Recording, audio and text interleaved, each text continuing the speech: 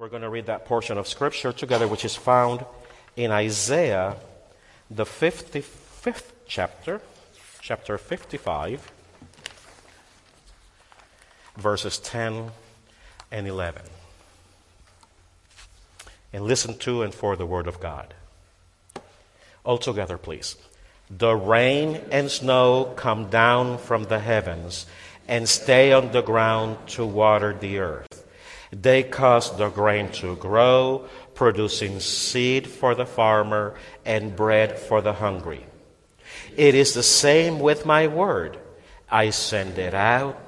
It always produces fruit. It will accomplish all I want it to do. And it will prosper forever I send it. Amen. Word of the Lord. The gospel reading this morning is found in Luke chapter 1. Now, typically, individuals dealing with the scripture, they would limit themselves to Luke chapter 1 during Christmas time. But it is precisely in this chapter that I find one of the most telling stories of men and women of faith. And actually, I will be almost sharing something I shared in Sunday school during our Advent classes together when this topic came about. But I'll be reading from Luke chapter 1, verses 18 and 20. Zechariah said to the angel, "How will I know that this is so? For I am an old man and my wife is getting on in years." Then the angel replied, "I am Gabriel. I stand in the presence of God, and I have been sent to speak to you and to bring you this good news. But now, because you do not believe my words, which will be fulfilled in their time, you will become mute, unable to speak until these things occur." The word of the Lord. We actually catch the story of Zechariah kind of towards the end, because now this is a man who is a professional priest. He actually belongs to a group of priests that we could call them like denominations at that time. But since there was one temple, every group had a season, a period of the year to practice their rituals in the temple in Jerusalem. And it was Zechariah's group's priests' opportunity, and he was sent up there. He actually had to burn incense. He had to read scriptures. He had to sing. He was a cantor also in these duties, as he is doing the duties of a priest in the temple. This guy is supposed to have the in with God, right? This guy is supposed to know God and know God wherever God may show up. This guy not only knows God, but should know the Word of God and should realize that whatever he may hear, he could compare it and see if it's the Word of God.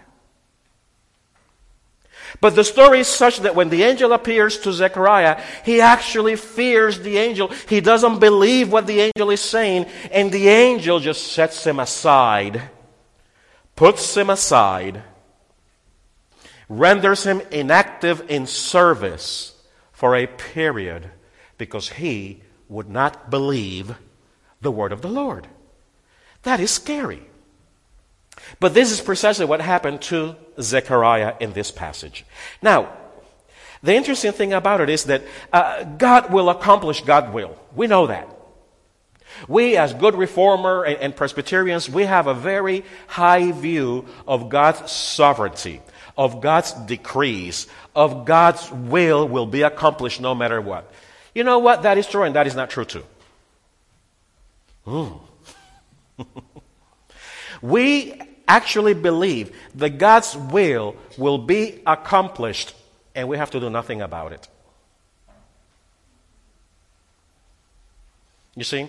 Because in God's economy, in God's plan, in God's strategy to reclaim the world back to God, He's done one very interesting thing. And some may call it a mistake. I would call it a mistake if I were God, to include other people in God's plan. I know myself, I guess. But the reality is that God has called you not to come and warm a pew or a chair, or you guys not to come and just play music, has called us to change this world.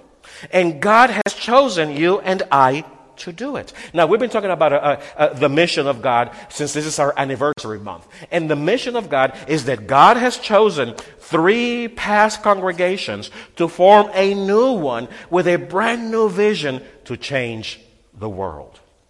Start with this community. Let's not be so grandiose, but that's what it is. And we cannot repeat what was done in the past necessarily. So God will accomplish God's purpose. There was a church in in Central Florida. I was not involved with that church, but I read the story. And they had an opportunity that their old building was actually wanted to be purchased by one of the richest corporations in this world. And guess who it was in Central Florida? Yeah, Disney. And Disney, when they want to buy something that they know is difficult, they're going to offer top dollar. And they did. And they sold. They reconvened again and they rented a place. And they had the opportunity to move forward, to grow. They had the opportunity to impact a brand new community that was relocating around their area. New developments coming up. New apartment buildings. But they chose not to look at their community. They chose to look inwardly and just take care amongst themselves. And every minister that was coming up, it was just about me, myself, and I. How can I take care about myself? How can we take care about ourselves? How can we more take care about ourselves? How can we just fester ourselves with ourselves? And they closed their doors. 2 months afterwards, another congregation bought that property. And right now they're about 4,000 strong. God is going to do what God is going to do with us or without us. Because God does not depend on Presbyterians. We thought we had it. God actually depends on disciples, on people who rather believe. You see, Zechariah feared and doubted, and he was put aside. But later on in the same chapter, the same angel shows up to a girl that has nothing to do with the temple. To a young teenage girl. Oh, this is the Christmas story, Mary. And he shows up to Mary, who has very little to do with the temple. Yet Mary, reaction, when she sees the angel, she believes it's God. And yes, she has the same doubt. How can this be? But the angel responded, for nothing is impossible for God. But remember the other side of the sticky tape? We have to believe. When Jesus was actually in Galilee, his disciples said, Lord, let's go to this village for there are many sick people in there. And Jesus said, He kept on walking. And they asked him later on, why didn't you go to that village when there were so many people in need? He says, I did not go there because there was no faith there. There is no belief. There was religiosity, but there was no faith of expecting God to do something great in our midst. So Jesus didn't even bother.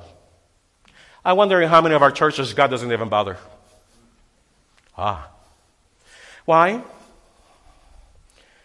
Because there are 3 things required for God to be in our midst. First of all, we need to believe God.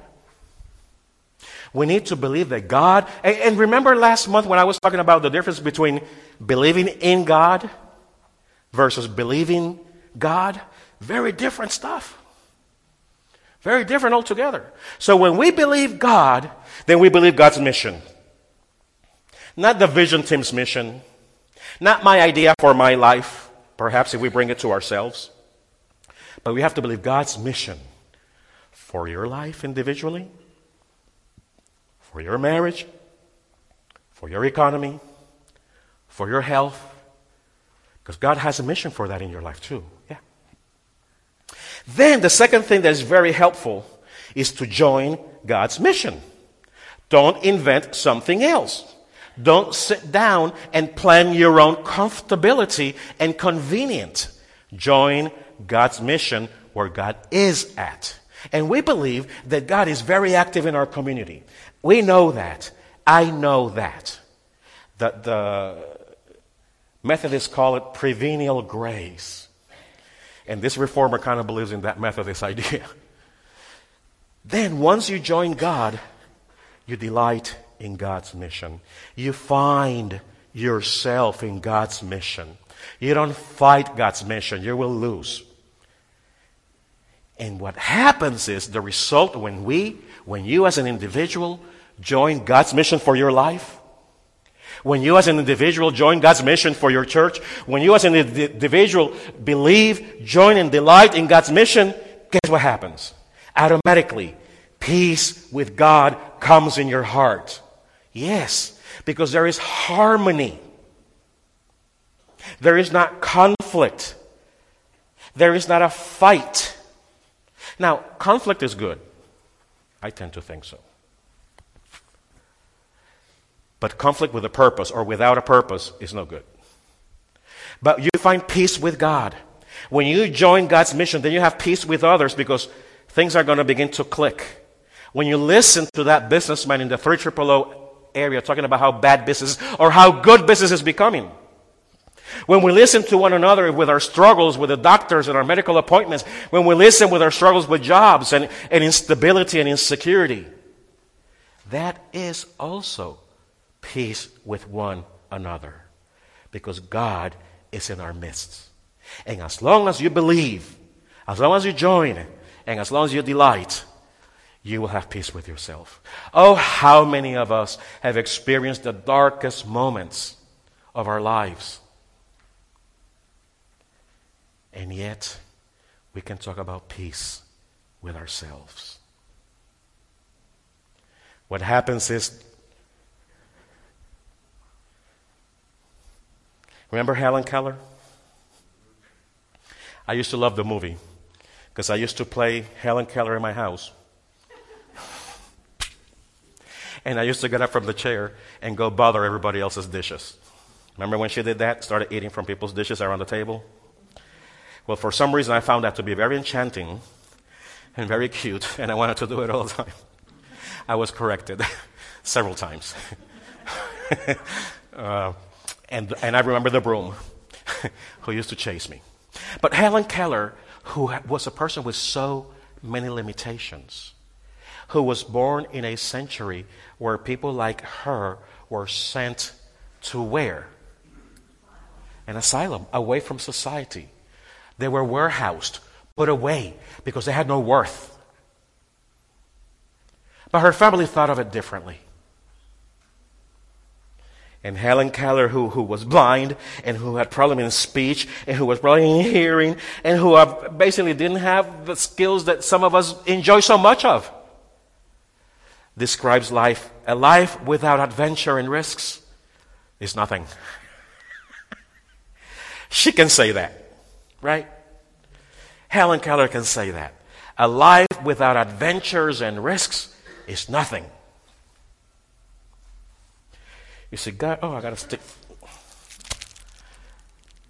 Remind myself. You see, God's very own possession. That's who we are. We are God's very own possession, Scripture says in Peter. And because we are God's very own possession, then God has sent us to be God's ambassadors. And as God's very own possession, you and I are called to go out there and show the goodness and show the light of Christ. God is sovereign, and God will do it.